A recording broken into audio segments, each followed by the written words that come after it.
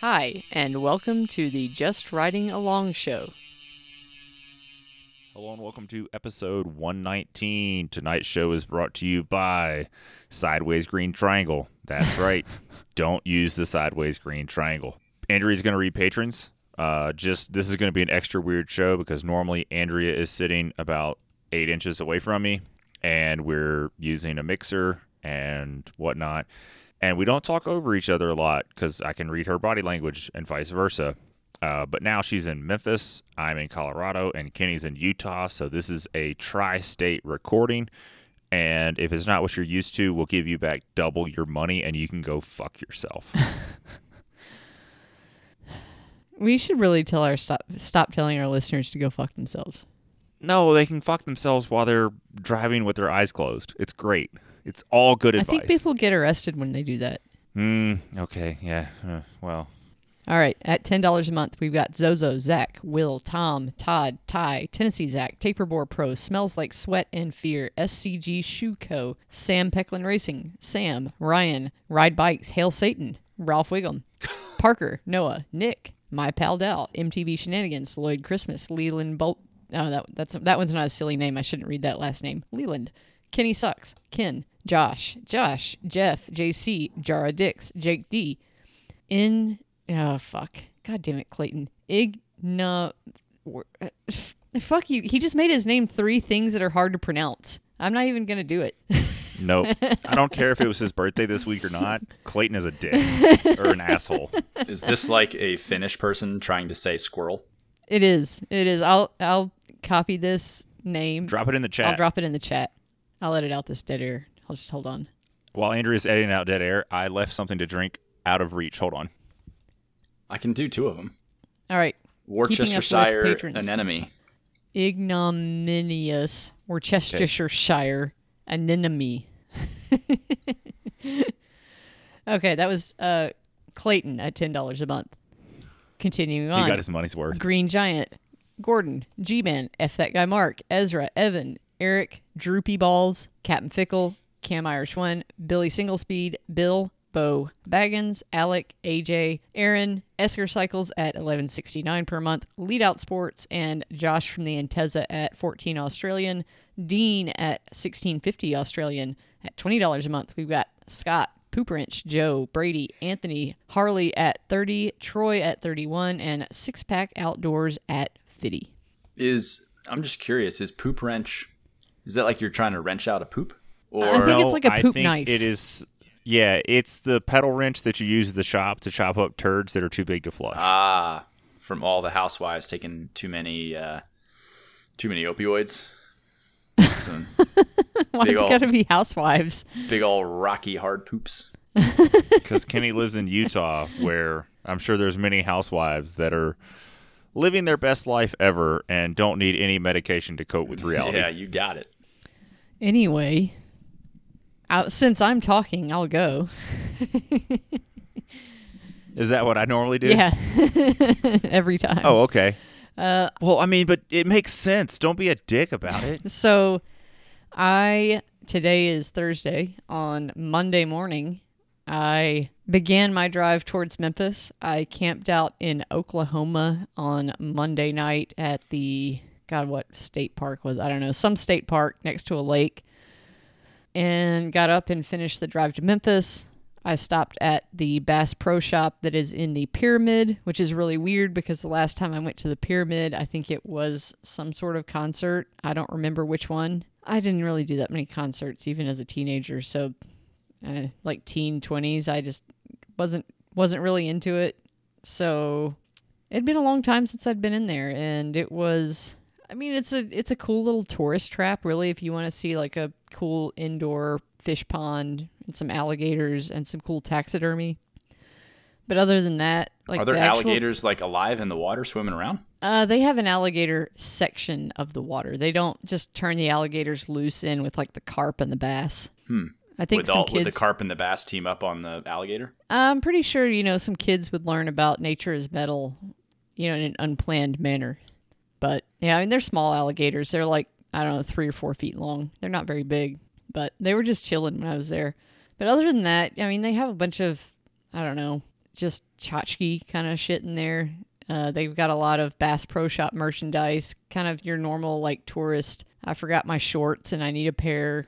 They do have a lot of fishing stuff. They have a big boat center. Don't they have like a selection boat? Don't they have like an indoor boat test track? I don't know about that. I'm pretty sure they do. You can like hop in a John boat and go ripping around and be like, yeah, it's a good John boat. I don't think they have that. I'm pretty sure they do.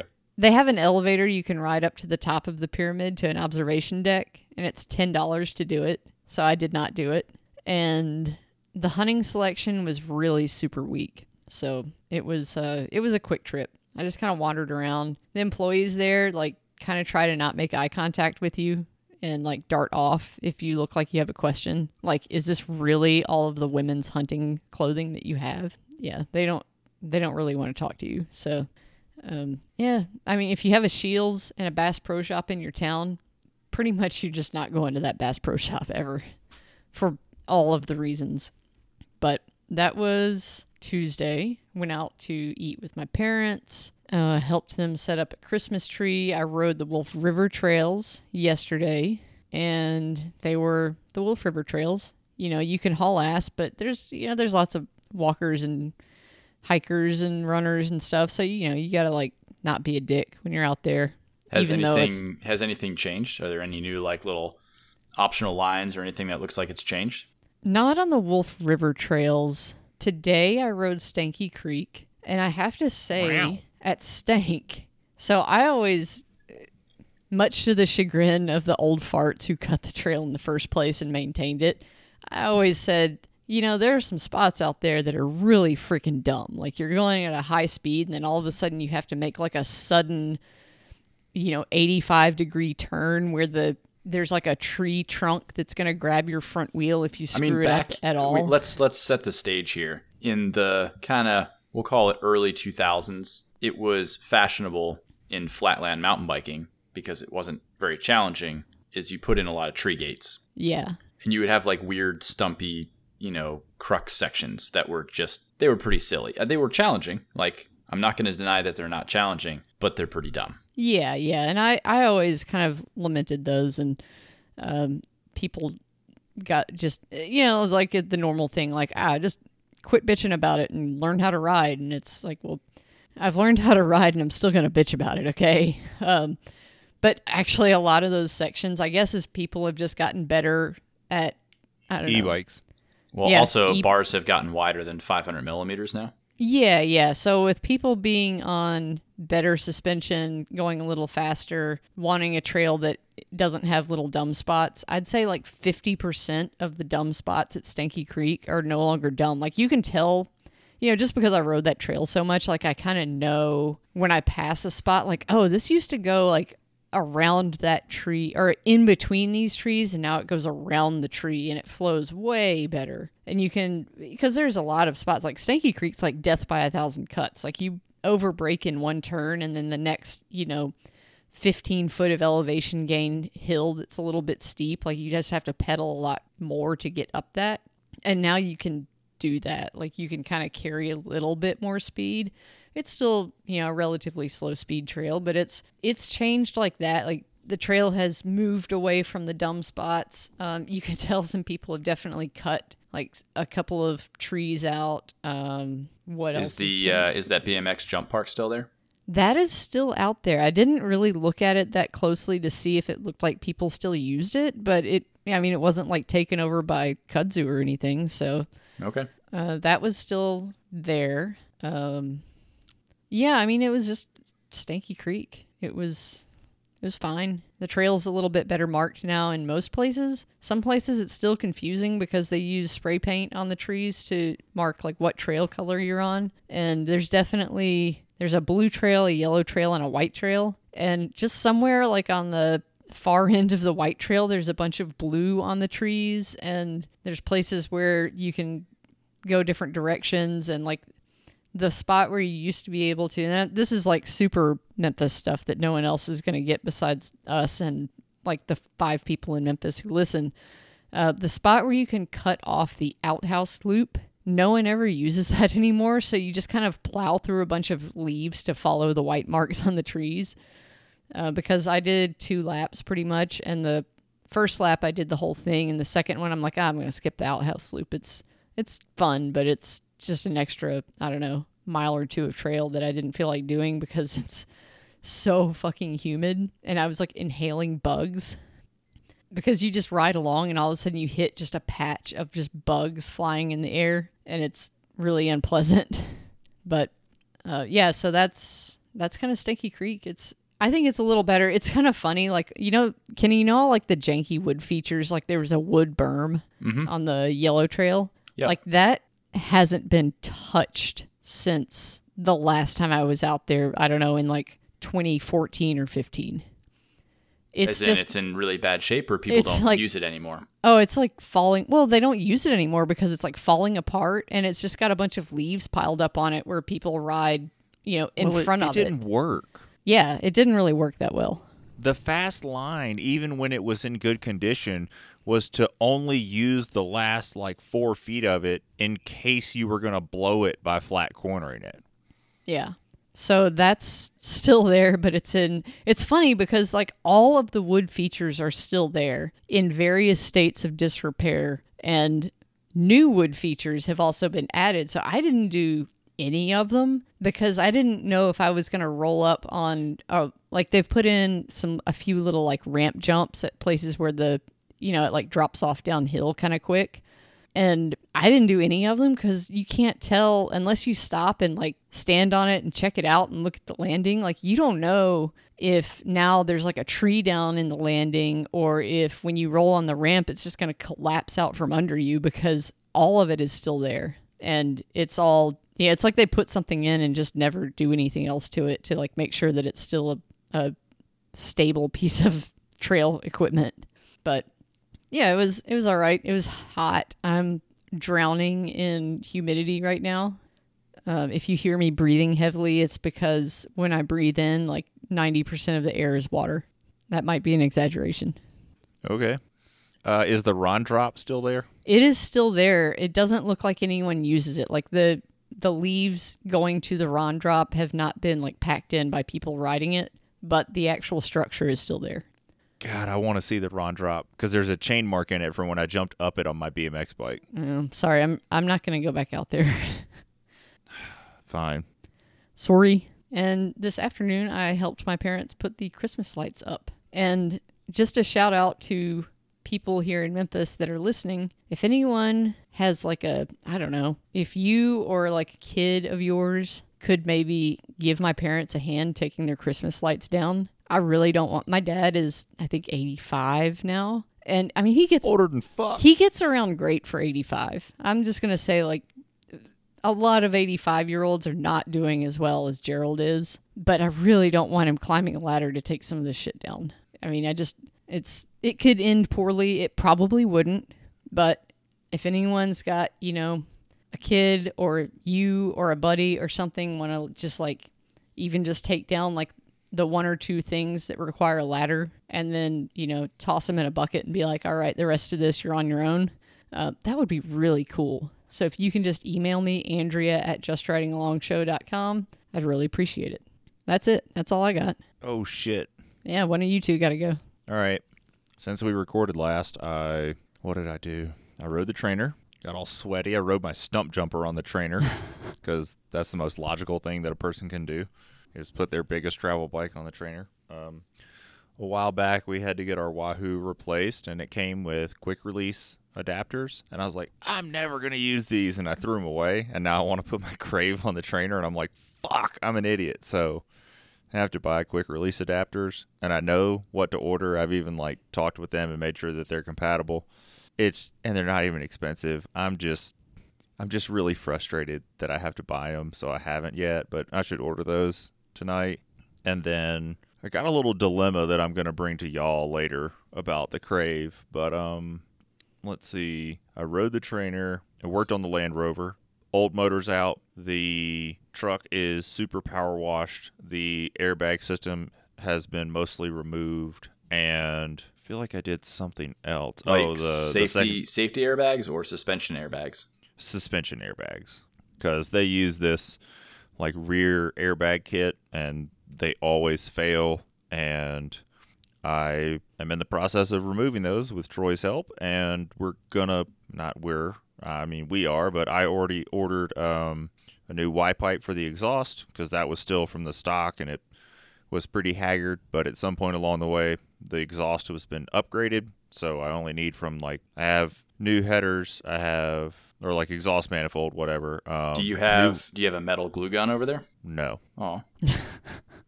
Sorry. You mean like a welder? A welder. Yeah. Yeah. It's a glue gun for adults. Yeah, and I ordered a new Y pipe that arrived today, and I ordered new shock towers for the front, new shocks for front and rear, and new coil springs for the front, and coil springs with the correct adaptors for the rear, because you're adapting the airbag to coil spring, and that is going to be a 2-inch lift if anyone gives a shit. Are you lifting the front also? All of it's 2-inch, yeah. Oh, cool. Not fucking around. And I worked on tanning my deer hide since we talked last. And if you've never done that and you're considering doing it, just don't. I'm totally going to do it if I ever get something that's, I don't know. If my elk could, I don't want to say I regret not getting my elk hide because it was a very long way up in the woods. But I wish that I had it, and I look forward to having the opportunity to maybe recover one in the future. Yeah, so that's what I've been doing. Can I pitch a conundrum about my Crave to y'all now and see which one makes more sense? Sure. So I sold my gravel bike, and I'm torn between, I have two ways I can make my Crave feel less mountain bikey and more gravel bikey. And one would be I could run a narrow flat bar. Mm-hmm. And the second one would be I could try to set it up drop bar. So Well, yeah, I mean, I would definitely try to set it up drop bar. My vote, 0 stem, drop bar. Well, it's already kind of a shorter geometry, correct?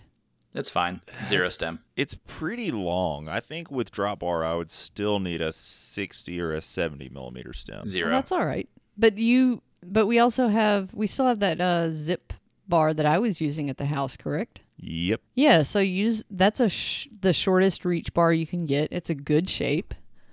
It's, I don't know, I mean, put a 60 or 70 mil stem on there. That's not a big deal. Like, that's not a big deal at all. Just put that bar and a shortish stem on there, and you're fine. So my question, though, is should I try to set it up? So my thought was, I think it'd be kind of fun to have it set up with, we have some 11-speed red shifters, and just take the shifters out and then use the control module out of those Axis aero bars that we have to run blip shifters as the shifters. I don't know. I just set it up with normal. Why would you run... just set it up with normal Wait, shit. so I guess, are they hydro or mechanical? They're hydro. The brakes. I was taking a big drink. Yeah, they're hydro. Okay. I think that's reasonable. I mean, use what you got, right? Yeah, just set it up exactly how I had the Vertex set up. I mean, you don't have to put a fork on it if you don't want to, but... Yeah, but I want to get those shifters on eBay. Well, put them on your bike if that's going to be your gravel bike. It's fine. Whatever. All right. Yeah, just do that. You'll be all right. You could do the old mountain brake lever on a drop bar setup. Like, not on the flats, though, but you put them, like, sideways and upside down. So they're in almost the same position as a hood would be, but you have no hoods. Yeah, that sounds... And then my brake cable or brake hoses come out, like, towards the sky. And... Yeah, that's what they did in Road Bike Party, that trials, when they were, like, raging on that road bike doing backflips and stuff. I thought they ran those under the hood still, though. No, they used, like, Hope mountain bike levers, and they put them in the drop bar position. Oh, but drop bar bikes are so capable. Like, drop bar levers are so good. Yeah. That's heavy sarcasm. Just use the drop bar levers that we have and just set it up like a normal drop bar mountain bike. Put some 2-inch tires on it or whatever. I'm going to run those fast tracks Kenny gave me. Yeah. So why did you sell your gravel bike and not just sell the Crave? Because the Crave, I very rarely ride either of those, and the Crave is not worth $3,500. Yeah, okay, fair. I mean, If you have a bike with SRAM Red and XX1 and zip wheels, and you're thinking that it's just going to live on the trainer for the next 6 months or whatever, or you can turn it into a lot of American currency, seems like turning it into currency is a smarter idea. Yeah, fair enough. So that's what I did. I made it turn itself into money. All right. What you been doing, Kenny? I've been buying motorcycles. Oh, shit. Tell us about it. Yeah. I bought a Sur-Ron Ultra B. So it's just the little bit bigger Sur-Ron. But it's a lot like the KTM Freeride. It's like a 7/8 size bike, whereas a Sur-Ron or Talaria that we're all used to talking about and seeing, those are like, we'll call it a 3/4 size bike. So yeah, took it for its maiden voyage, and it was absolutely fantastic. I've gotten really picky about stuff like wheels and tires and brakes and riding position and pegs and all that, just like you do on a mountain bike. Same thing in the moto world. You get to, once you experiment with some stuff, you know what you like, you know what you don't like. And definitely... Do they make Recons in that size? If they did, I'd buy them. No, on motorcycles, you want some freaking knobby tires. So acid guys? Generally speaking, if you're riding more trail / enduro, you're going to want to have, you don't need super like deep tread tires necessarily. You need a very, very soft rubber compound. You definitely want to have like some side knobs and everything, but you don't need to have your traditional looking motocross tire. Motocross tires are for like very specific conditions like sandy, loamy, that kind of stuff where they can dig down a few inches all the time and it's very consistent dirt. Because when you're on a motocross track, you're not riding over like slate rock and roots and all that kind of stuff. So very different, mostly compound differences more than tread. So just having a very soft, gummy, flexible tire in a trail situation is very good, and having a much more like rigid, tall knob tire is better in a motocross situation. But anyway, the tires on it from the factory are pretty terrible. It's 19 front and rear, which is very unusual. And like the pegs aren't very good and the bar's like a little too low, all that stuff. But all that stuff aside, that thing rode like a freaking $1 million right out of the box. It's insane. So like what a good bike for the money. I picked it up local. It was on a little bit of a deal for, I guess, the holidays. I have no idea. One of my buddies just sent me a link and said like, hey, these things are like kind of a good deal right now. I don't know if they bought too many or what, but I got it from Charge Cycle Works here in Salt Lake City. So shout out to them if anybody in Utah or maybe close to Utah is looking for an E-Moto. They carry all kinds of stuff, and they're like huge, big, up and coming dealer essentially, and they're like just starting life. They had a really big online presence for the past maybe 3 years and were like a resource that you would find, and they had an online store and they were successful in that. But they just opened a brick and mortar store, we'll call it a year ago, and they've been, I think, slinging it. It's very obvious that they're kind of like drowning in business and bikes and stuff. It's just insane. It was a madhouse in there. I was the only customer at the time, but they were just like slinging bikes and doing stuff and getting the shop set up. It was pretty crazy. But yeah, good smooth transaction. Bought a bunch of accessories and stuff from them as well, just like right out of the gate, pegs and bars and skid plate and all that kind of stuff. Anyway, moral of the story is, in stock form, that thing is shockingly capable. Super good bike. Surprise, surprise, it makes like triple the power of a regular Sur-Ron. So it just does everything a lot better. It weighs about 190 pounds versus 140 or so for your average Sur-Ron, so it's about 50 pounds heavier. But that's about 30 to 50 pounds lighter than a full-size moto. That's going to be a gas bike, so still definitely has a lot of the advantages of that smaller, lighter, more flickable bike, especially in a trail, like tight situation where you're going to drop the bike a bunch and technical stuff. So it was awesome. Had a super good time. What else about it? I have some wheels on the way. I've got some Warp 9 1821s coming, and it's going to be crazy. They have titanium spokes. Ooh. Yeah, it's going to be nuts. How much lighter will those be than what's on there? It is, overall, it should be a wash if I do all my stuff correctly. So the tires are definitely a lot heavier. Maybe they're 1 to 2 pounds at least heavier each, but the wheel should be 1 to 2 pounds lighter each. So, I mean, if I gain 1 or 2 pounds, I'm not going to be surprised, but I think it's going to be really close to a wash. I'll weigh everything and get all nerdy on it, and I'll let you guys know. But yeah, I got a super bougie Warp 9 wheel set on the way. But even without that, I was like really surprised. If they made better options in those 19s, I would probably try to keep running them.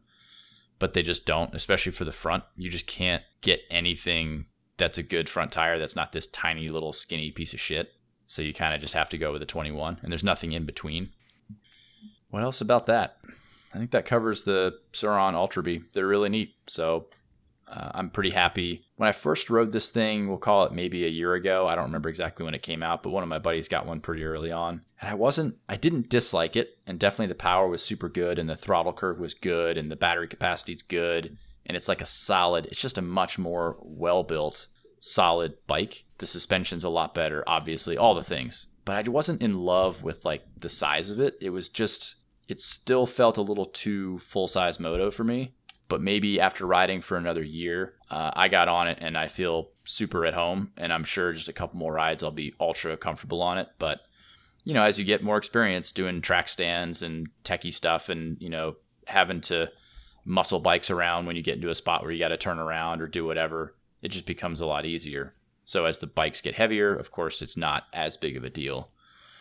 Still a huge proponent of the lighter bikes and the smaller bikes. I think that's the way to go for the average person. But anyway, super cool. I'll give more feedback on it, but super awesome. And I'm super, super stoked about it. Also, a little thing, I was able to get it all like fully legit legal, which is really cool. These bikes are in this gray area where it's like difficult or impossible to get them registered even as an OHV, an off-highway vehicle. And everyone kind of just flew under the radar and hasn't really been a problem. I only got one ticket on it. So over the past 2 or 3 years. So this one, luckily, it actually comes from the factory with a VIN number, which means it comes with an MSO or MCO, whatever you want to call it, a certificate of origin from the manufacturer saying like what it is, here's the VIN number, and it's all like registered with entities and stuff. So I was able to take that paperwork to the DMV and gave them money, and they gave me my OHV sticker. So I'm like fully legit legal, and it's just kind of nice to have that. Sweet. So is this what I should buy? If you want a trail bike, yes, they are. Yeah, you'll have to ride it. It's pretty well done. I'm interested to ride your trials bike too, because I'm sure it obviously is a different bike, trials bike, but it sounds like it's a pretty well executed thing. So yeah, it's just legit. You know what I mean? Yeah. I think the Sur-Ron is 90% legit. Like all the fasteners they use, the casting quality, the routing and wrapping of cables and wires, and the brakes and all the things on it are definitely, everything is 100% moto now. There is zero bicycle stuff on it whatsoever. So that probably helps a lot.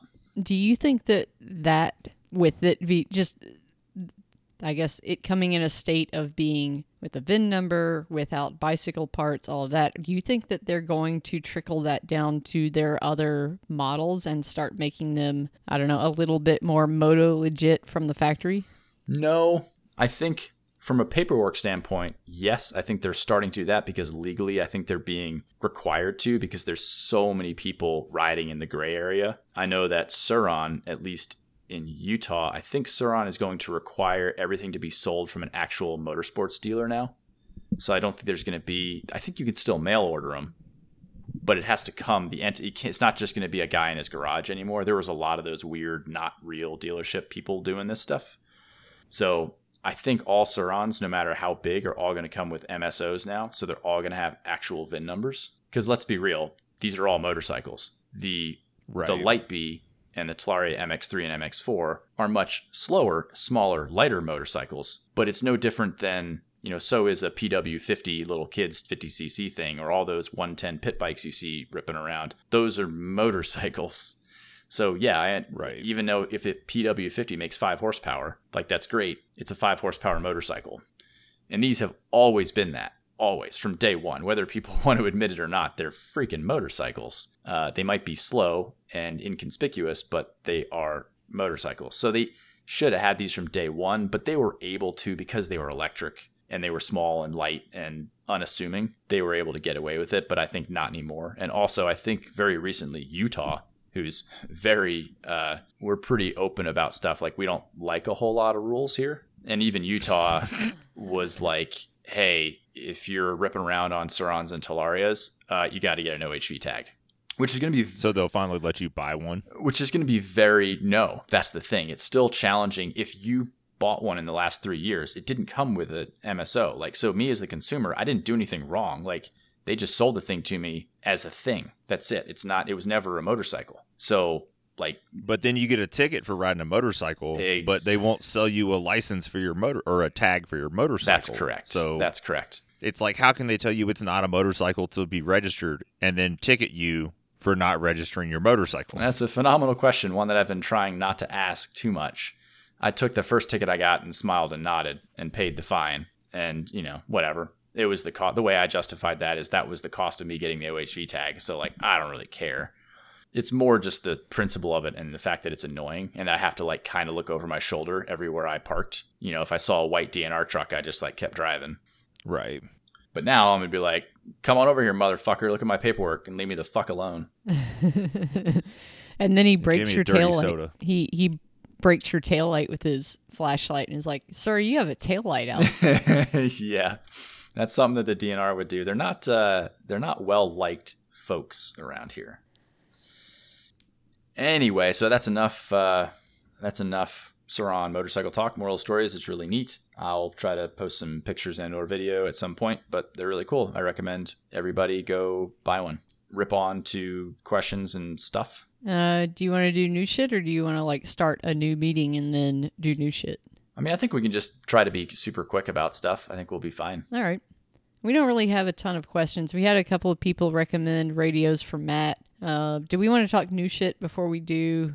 Yep, go. Okay. The one that I got this sent to us in Instagram like 500 times, the Saddle Spur. And it is a saddle that is approximately the shape of a flattened Specialized power saddle with a giant tail coming out between your ass cheeks, like up at a 90-ish degree. Not exactly. Well, yeah, it's pretty close to a 90-degree angle. Wait, that super phallic object with a rib on the top isn't designed for anal insertion? I was gonna say, I thought that went inside you. If you have a specialized command post, or if you have too much air in your wolf tooth resolve post, wolf tooth tax. It could definitely do some anal insertion if you just hit it wrong. So how long does your dropper post need to be if you're riding a saddle spur? I don't know. Yeah, that would be a pretty unpleasant thing. Trying to get back over that, even if it missed your genitals, that could like stab you in the stomach. Yeah, that could definitely cause some vaginal damage too. Can you imagine if they got like caught in your scrotum and caused testicular torsion? Yeah, there's a lot of genital danger with this saddle. Yeah.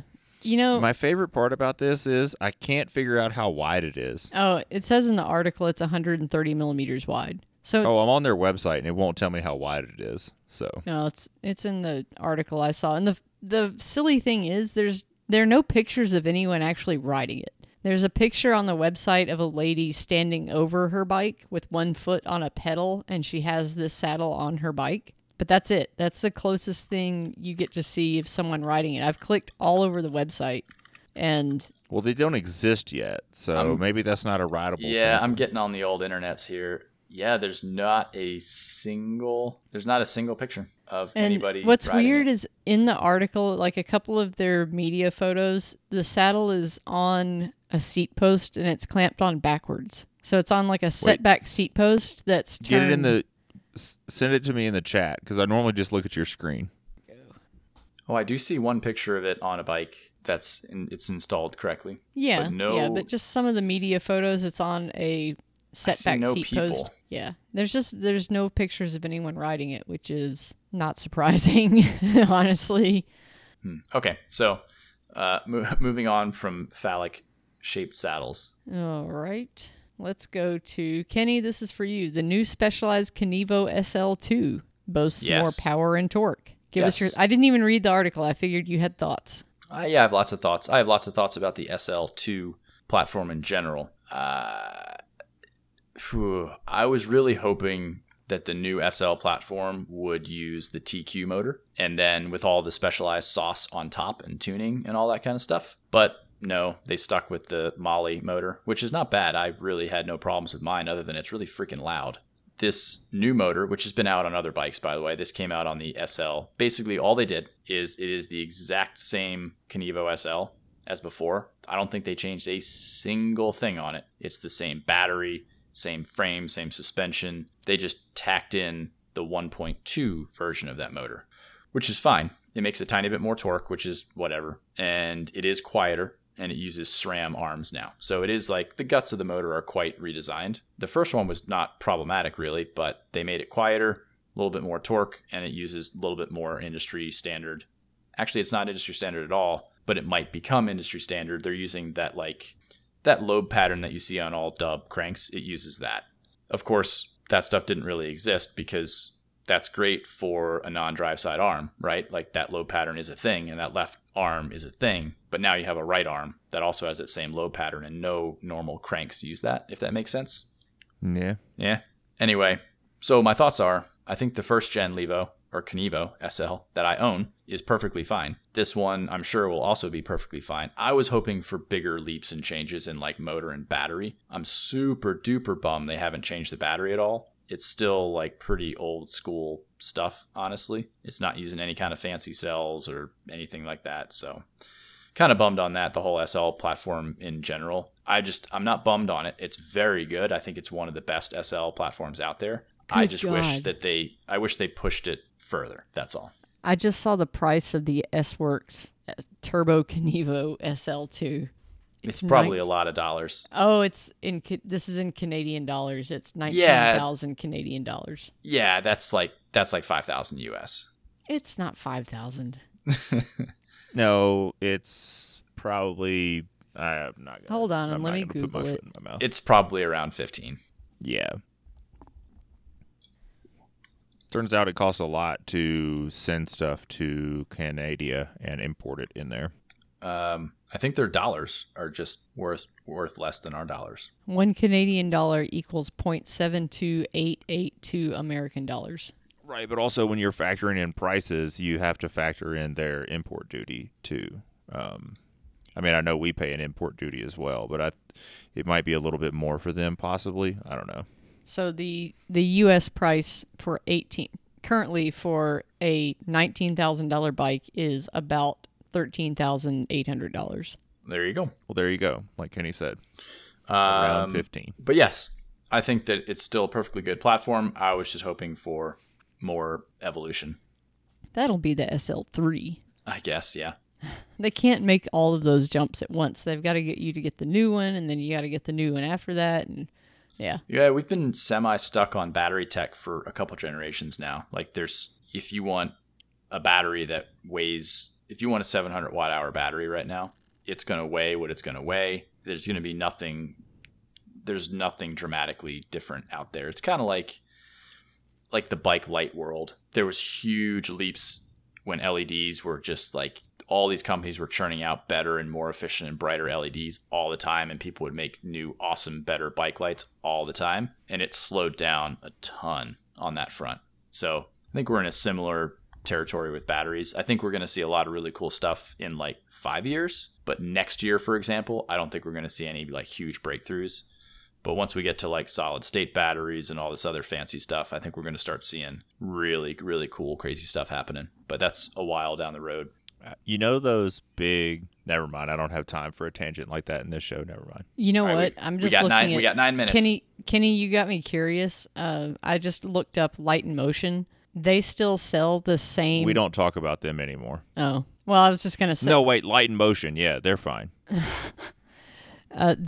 The Seika or Seika, I don't know which one it is, Enduro headlight is exactly the same as the one that I got to race my first Vapor Trail in. Nope, that's not true.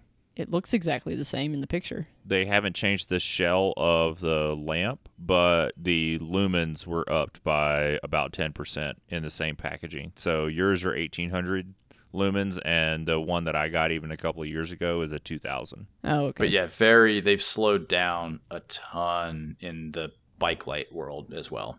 All right. But I mean, they're really good. Sure, yeah. Something that I think is very front range inspired. like Front Range of Colorado. I don't know how it is in Utah where you are, Kenny, but in the Front Range of Colorado, bike theft is fucking insane. Like, thieves break into people's garages and people will have their bike chained, like anchored to the floor with a whatever the top grade chain is, the big gold one, with one of those, and they will cut that off and steal the bike. And Hiplock has made what they call an anti-angle grinder anchor and U-lock system. And they say that they use several different materials, including, let me go find it in the article. While you're looking that up, I'm just going to throw it out there. If bike theft was that bad, I would just run. I would just become a runner. I just couldn't deal with it.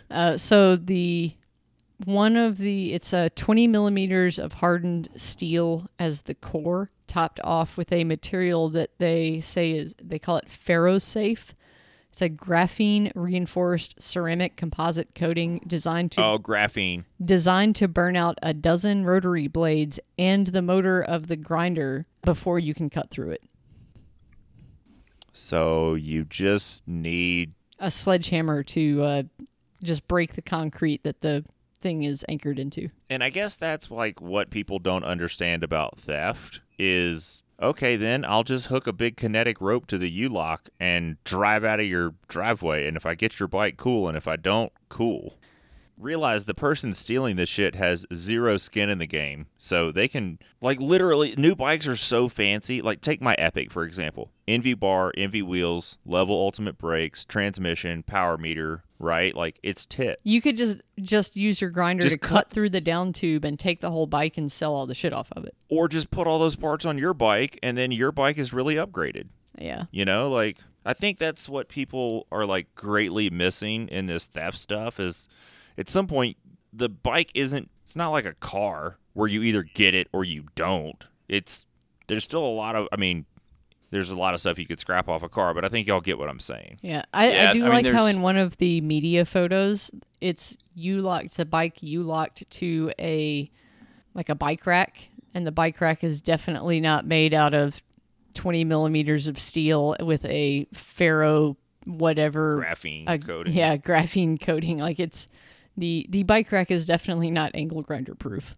I think there's two types of theft. There's going to be one just of opportunity, like the guy who has his unlocked super bougie Yeti on his tailgate pad. Like, that's gone. And then there are the thefts that the person is going to take whatever you have because they're going to take it. Yeah. So, I think locks can help, but it's like the degree of lock I don't think matters a whole lot because someone's either going to not mess with it because it's locked up or they're going to steal it because they know it's really expensive, and it doesn't matter how the fuck you have it secured. They're either going to ruin your shit or they're going to take it, or both. Yeah. Yeah, I agree. My former boss said that bike locks are just to keep honest people honest. Pretty much. Yep. I do want to say, apparently in Memphis, 41 cars per day get stolen. That was That's pretty nuts. A statistic that my mom gave me, because apparently Memphis is a little more dangerous than when we lived here. I don't know, maybe. I will say that now that I have driven in multiple other places besides Memphis on a regular basis, Memphis is straight wild. It's like half of the people on the road, it's like their first day operating a motor vehicle. And the other half of the people are just heavily conditioned to just get around those other people as fast as possible in whatever way possible. So you've got a bunch of 70-year-old blind dogs driving mixed in with Dale Jr. Yeah, exactly. It's freaking nuts, man. Like, if you just want to drive the speed limit, you're going to be going faster than a lot of people, but then at the same time, you're going to be getting passed by other people that will run up behind you at 90 to 100 miles an hour and just swerve off in a direction without any regard to anything else around them. Like, it's insane. Yeah, I've heard that from multiple people now, that type of driving is just become the style. That's just how it's like. I don't know. I did that when I was an asshole, and I lived in Memphis, but it Yeah, I seemed really like didn't a feel lot. like Memphis was that way when I lived there. I think it just seemed like pretty normal, honestly, how people drove. Yeah, it's really weird. It's a weird vibe here in general. Like it's always been a little like racist and segregated, but like now it's way more racist and segregated. So it's not cool. I don't really like it. I don't know what could have contributed to that in the last 7 years. Yeah, who knows? Yeah, so apparently so few students were going to the high school that I went to in Germantown, which is a little suburb, like a super white bread suburb outside of Memphis. So few students. There were 2 high schools in Germantown. So few students were going to the one that I went to, and like they were pulled out of there and put in private school, basically, that they're selling that property. Like that's the last graduating class was this year, and they're just getting rid of that school because there are not enough students in Germantown to support 2 public schools. That's crazy. Is the That other seems one going healthy. to be Houston? Yeah. There's a skate park behind that school. Yeah, there is. All right, let's keep going with new shit. Enough about Memphis. We can talk about this other stuff briefly. There's a company called Shovel Research, and they made a cantilever mount for your fork, which I don't really think matters now unless you're one of those people that wants a set of, I don't know, bougie pawl brakes. But now... No, did you look at their website? No. No, there's definitely a huge market for this stuff for their customers. Oh. And their customers are riding crust bikes or Well, yeah, shit like that's that. what I meant. Like, if you're into that kind of stuff, this is what's for you. If this was out back when I was, I don't know, racing cyclocross or something, I'd probably would have gotten something like this. It's interesting, but I'm not into it now. Also, they make brass barrel adjusters, Those will never bend. and they're $45 for a pair. Yeah.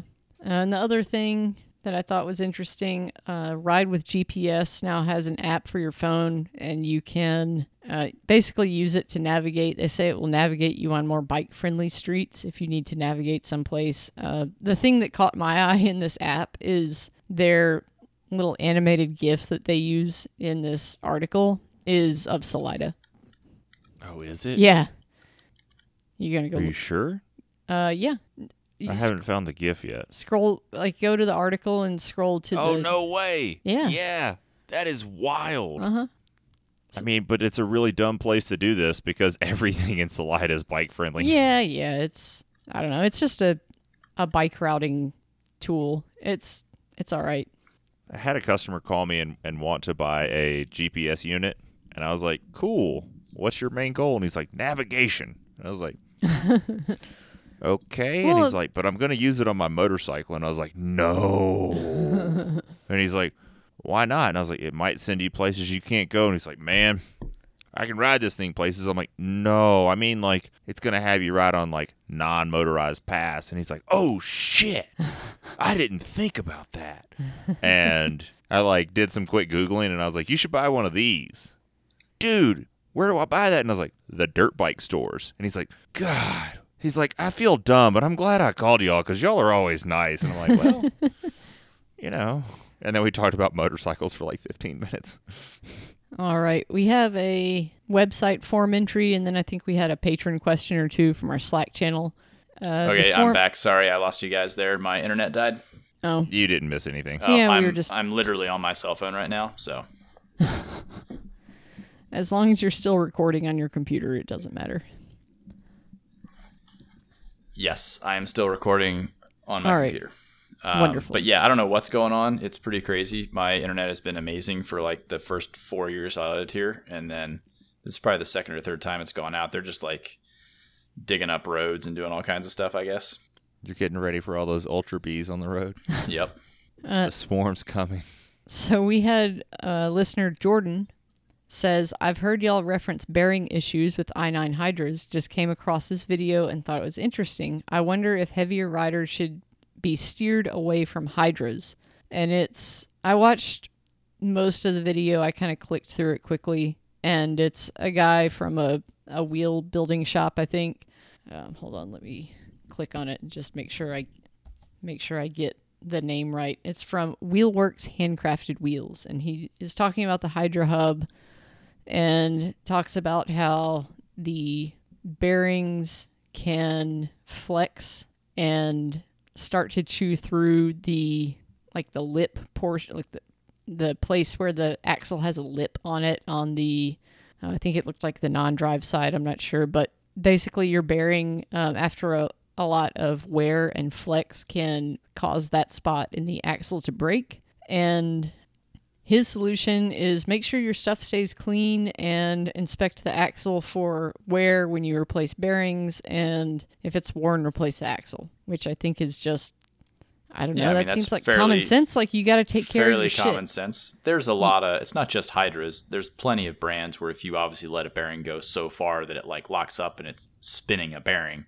as in like, you know, if you spin a bearing in an engine in a car, it's very bad. It scores everything up and all the things. Same thing applies here. I've definitely replaced probably 5 or 6 Hydra axles, but I've also replaced, 50 Stan's axles. So those don't count. Yeah, there's definitely, it's a possibility. I mean, how many DT Swiss axles have I replaced? I don't know, 1. So without a doubt, I mean, this is directed squarely at Industry 9. When are you guys going to fix your bearing problem? It has been horrific since first generation. The first ones were insane because the bearings were insane, and they also died. And then second gen Torch, great hubs, a lot of progress there, but the bearings were the most delicate things in the world. And then newest generation, also the most delicate things in the world. I just do not understand. I challenge anybody, if you see someone on the trail with Industry 9 hubs, I want you to say, hey, do you mind just, I'm going to pull one of your wheels out of your bike really quick, and I want you to feel those bearings in your hand. And they're going to feel like absolute shit. Every single one. Or they're going to be completely locked up. I just don't understand how they can continue to sell that stuff. Like, I like i9. I like the company. I like the idea of their products. The people have always been very nice to me. But fix your fucking bearings, guys. That's it. Yeah. Stop. Well, twofold. You need to come up with a better sealing system. And can you please, for the love of God, stop using ABEC 5 bearings? They're garbage on a mountain bike, and they're expensive. Like, just stop it. I think you would have half the bearing failures if you just put in half the price Blue Seal ABEC 3s, and it would be done. And then if you put some better seals in there, then they might work as good as DT Swiss. There you go. Yeah, I mean, the takeaway from this is I wouldn't say heavier riders shouldn't be riding Hydras. I'm just saying that if you get nice, fancy shit, you still got to take care of it. It's like suspension. You know, you have to just grab your axle every now and then and spin it and say, does this feel notchy? Does it feel gritty? If it does it blend? I mean, spin. you just gotta take care of it. You can't just let it ride like that because you've got light. There's a reason why Industry 9 shit's light, right? Like, it's got a really light, nice aluminum axle in there, but it's a light aluminum axle. And if you let your shit go to shit, then it's gonna make your aluminum axle go to shit.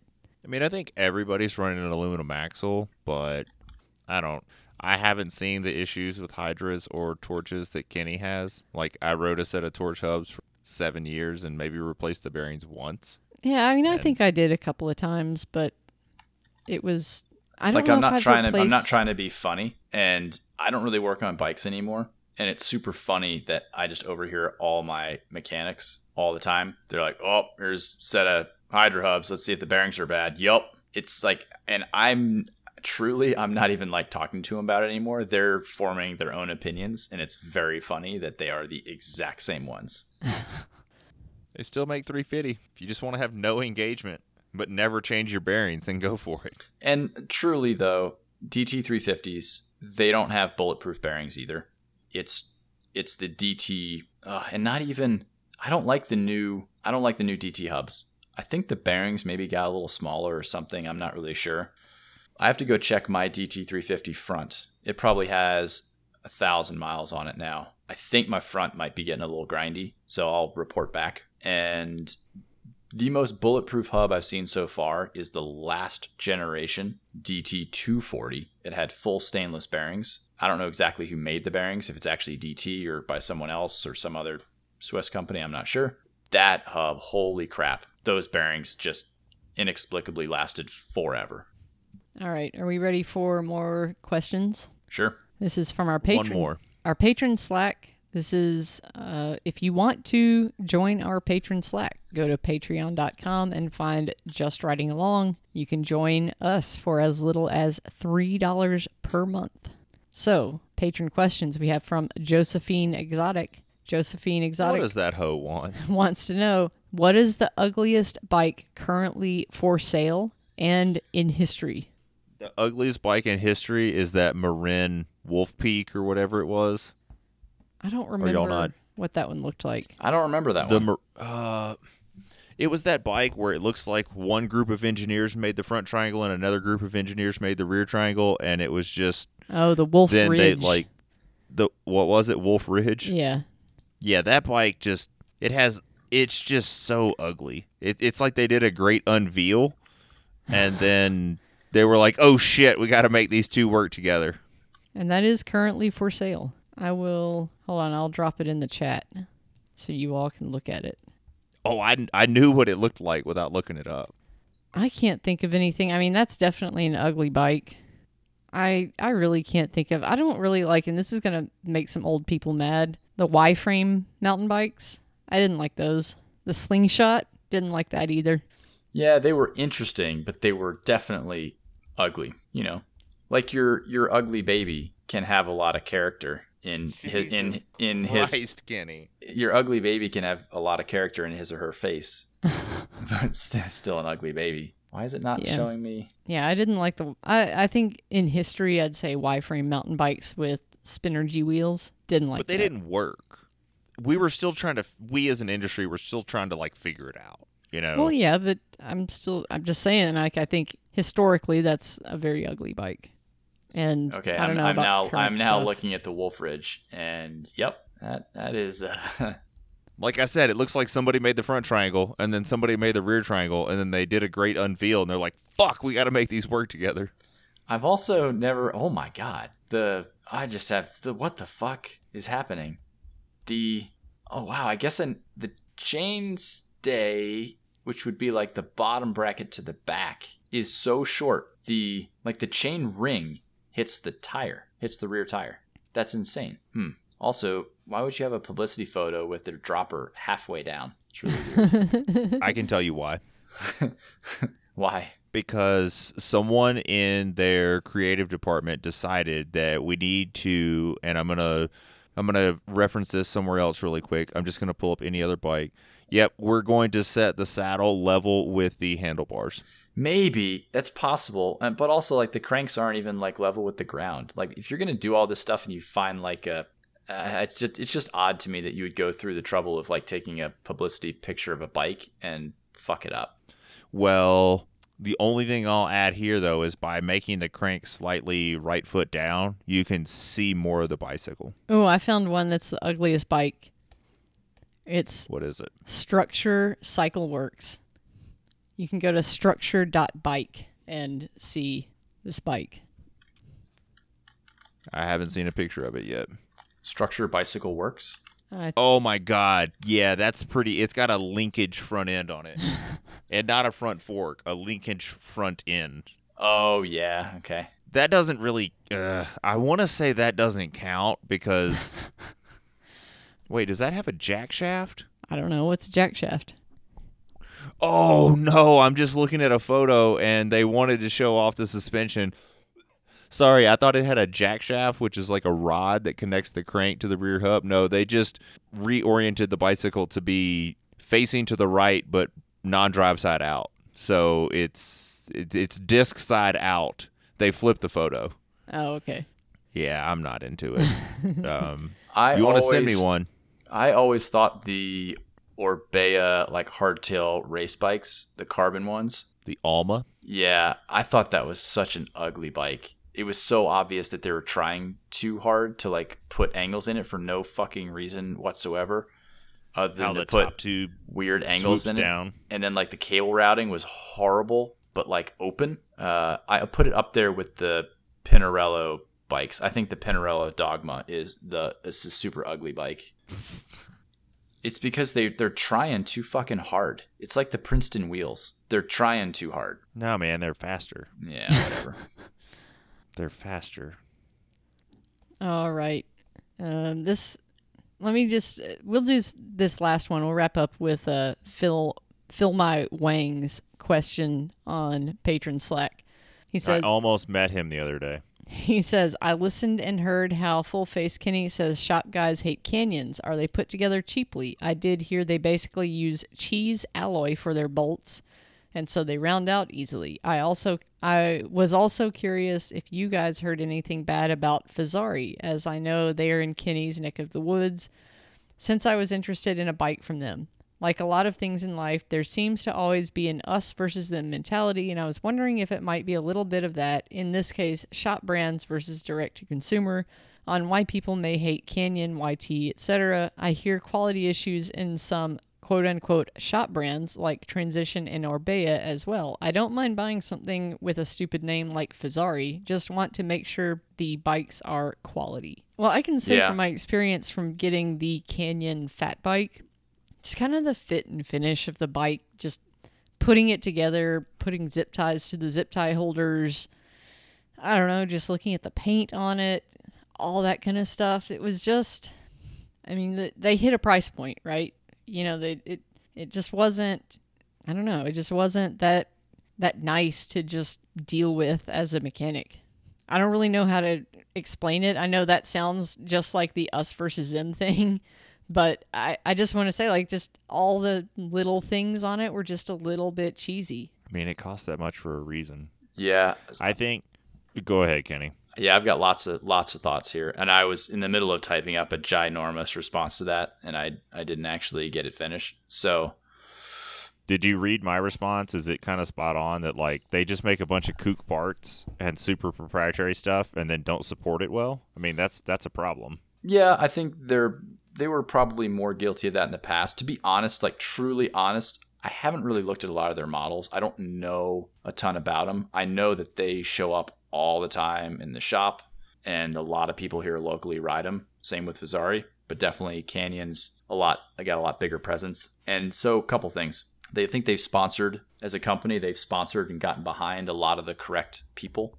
And they have, I hate using the word influencer, but like they found truly influential people, I think. And I think that's helped their cause a lot. So from their marketing side, I think they've probably spent their money extremely wisely. From a product standpoint, I guess I'll take another step back. The us versus them, I think 100% there's a lot of us versus them, right? Let's be real. Everybody in normal brick and mortar retail gets nervous when the competitive cyclists of the world crop up and get big. And the Canyon bicycles get big, right? Like no one wants the status quo to get upset. And there's a lot of stuff on the line. There's a lot of people's jobs on the line. There's a whole lot of reputation on the line, all the things, right? So of course there's a lot of nervousness there. And I think that contributes to the us versus them mentality. It's difficult to try to be as good as you can be in the local bike shop world and try to get behind the best brands, maybe the Specialized of the world, the whoever. There's a lot of other really good brands out there. It's hard to get behind those brands and see those brands do a lot of good and have really good warranty support and good parts on hand and really good solid engineering and good quality control, all those things. And then us as a local bike shop investing in that brand, and you do all this stuff. And then here comes someone else doing it cheaper. And hey, sometimes you need to rile up the market. You need to ruffle some feathers. You need to show that you can do it differently. But I think a lot of people don't realize that the model for the local bike shop, I'm not saying it cannot be streamlined. I'm not saying we can't bring costs down. I think we can. But there's a lot of other things along the way, right? From, again, like I mentioned before, quality control and having parts on hand and having a lot of knowledgeable people, having parts on hand not only at the local bike shop, but at like a distributor level, right? Like there's so many different ways you can get all that stuff. And having this, having all this tribal knowledge of other people, other shops that have stuff and experience. And it's nice that a Specialized could unfortunately be taken care of really good in one shop and maybe not as good in another, but you have all these different heads with all kind of some different angles of knowledge on that same product, right? So when you have just the one source for something, it makes it a little scary. So yeah, if what happens when they have, the team meeting that day at Canyon and you call up there as a customer and no one answers the phone. What the fuck are you supposed to do? It's little stuff like that bugs me. And it also bugs me just seeing people who, because they're going to save a couple bucks, go and buy this bike, and then they're not buying something from me. And like, that sucks. And then I inevitably have to like semi half-ass try to support this thing with like a smile on my face. So yeah, obviously on the face of it, no, I don't really like them. We'll see where they end up in the long term. I think, and I say this all the time, this has got to be the 100th time I've said this. As a consumer, the smartest thing that you can do is buy that product that is supported properly where you live. That might be Trek where you live. It might be Specialized where you live. It might be Pivot where you live. I don't know. But if you have a good relationship with hopefully a shop, but basically whoever that relationship is with, or if it's with if it's with your buddy who buys Canyon direct, I don't care. That's fine. But buy that product that has support, because at the end of the day, long term, having good support and good knowledge around that product is way more important than you saving 10% on the front end. So keep that in mind no matter what you do. I don't care if it's a bicycle or buying a car or a house or whatever it is. No, you go buy an old Land Rover. You do what you want. Yeah, networking and people are important, right? Like, I would say that it was not a wise decision for Matt to buy a Land Rover. However, it's a great decision that he bought a Land Rover because he has a resource who can help him along. And, I would much rather get involved in something that the group of people I'm with is behind, because that's going to make your life way better in the long term. Yeah, and it's not so much like that you have to try to support Canyon with a smile on your face, and I know that y'all sell Trek and Specialized, but just for argument's sake, if you didn't sell Trek and someone comes in and they need a bunch of funky parts for Madone, you'd be like, hey, sorry, like, you're going to need those from a Trek dealer. There's one, just down the way that should be able to source those parts. If for any reason you don't want them to install them, I'm happy to install them. I just can't source them, right? But you don't have, and like Factor is the same thing. Like, Factor has a U.S. presence, but they don't sell parts in the U.S. So if you order something, it comes from overseas. So if you shit your pants and or you break your proprietary ass seat post and shit your pants and need a seat post for a race this weekend, you're shit out of luck. They don't have them in the U.S. So, it's just really annoying. And Factor isn't this budget brand. They're super expensive. So I don't know. I just yeah, I don't like the vibes of what Canyon is doing to the industry. I think it's not just because they're taking sales away from local bike shops. It's just in general. No, dude, their gravel racer has a mustache. He's cool. It's fine. Sure. Yeah, just not a huge fan of it. I think it's I don't know. We'll see how their model works long term, on long term support. What happens when your bike's 5 years old, 10 years old? I'm not saying that the Specialized of the worlds are perfect either. They have plenty of proprietary stuff over the years that if you own and you're trying to maintain now, you're screwed. So yeah, You need to buy a Surly Karate Monkey and ride it rigid, and you need to buy a 2015 rim brake Allay. Then you're future-proofed. All right. Maybe. I don't know. But I'm just not... something in particular about Canyon, I can't even put my finger on exactly what it is, bugs me more than all the other, consumer direct, mail ordery type bikes, whether it's the YTs or whatever of the world. There's just something about the Canyon that bugs me. I don't think YT is making a statement that they are as good as Specialized. They're just like, nah, bro, we got a good deal. Come shred one, Yeah, and Canyon's got like a pretty intense pro team all around. I mean, they've got... Oh, everything. No, the Canyon team would be the Canyon team, and Intense would have the Intense team.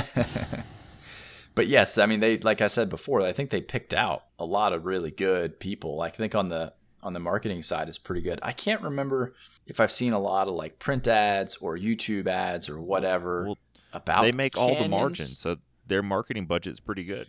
So I don't know. Maybe I've seen something. I've surely seen like an ad for the Lux or something maybe. I can't remember. So yeah, I don't know. And I'm not like wrenching on them every day either, so I don't have a ton of great like inside knowledge on that. I know they do have a couple weird goofy proprietary things. They had that kind of like weird 2-part road stem thing, right? I think I've dealt with one of those before that like broke or something. Didn't they have a weird like stem and bar or extendo? Oh, they were like extendo drop bars that you had to like, they had some moving parts for some reason. Anyway, I don't know. Yeah, not a fan. Not a fan. I don't think that the Canyons of the world are healthy long term. That's my viewpoint. All right. Well, we want to wrap it up. Yep. Definitely. Shut her down. All right, everyone. Don't forget, we have our fundraiser going for Partnership for Community Action. You can go to justridingalongshow.com, click on merch, and donate to get yourself some stickers. Also, just as a reminder, since no one has bought water bottles in like 3 months, they would make a great Christmas gift. Just buy them so I can get these boxes out of my dining room. Yeah, that would be wonderful. And then we can buy more cool colors come springtime when you want bottles for the spring. Exactly. All right, everyone. Thank you all for listening, and good night. Thanks for tuning in to the Just Riding Along show.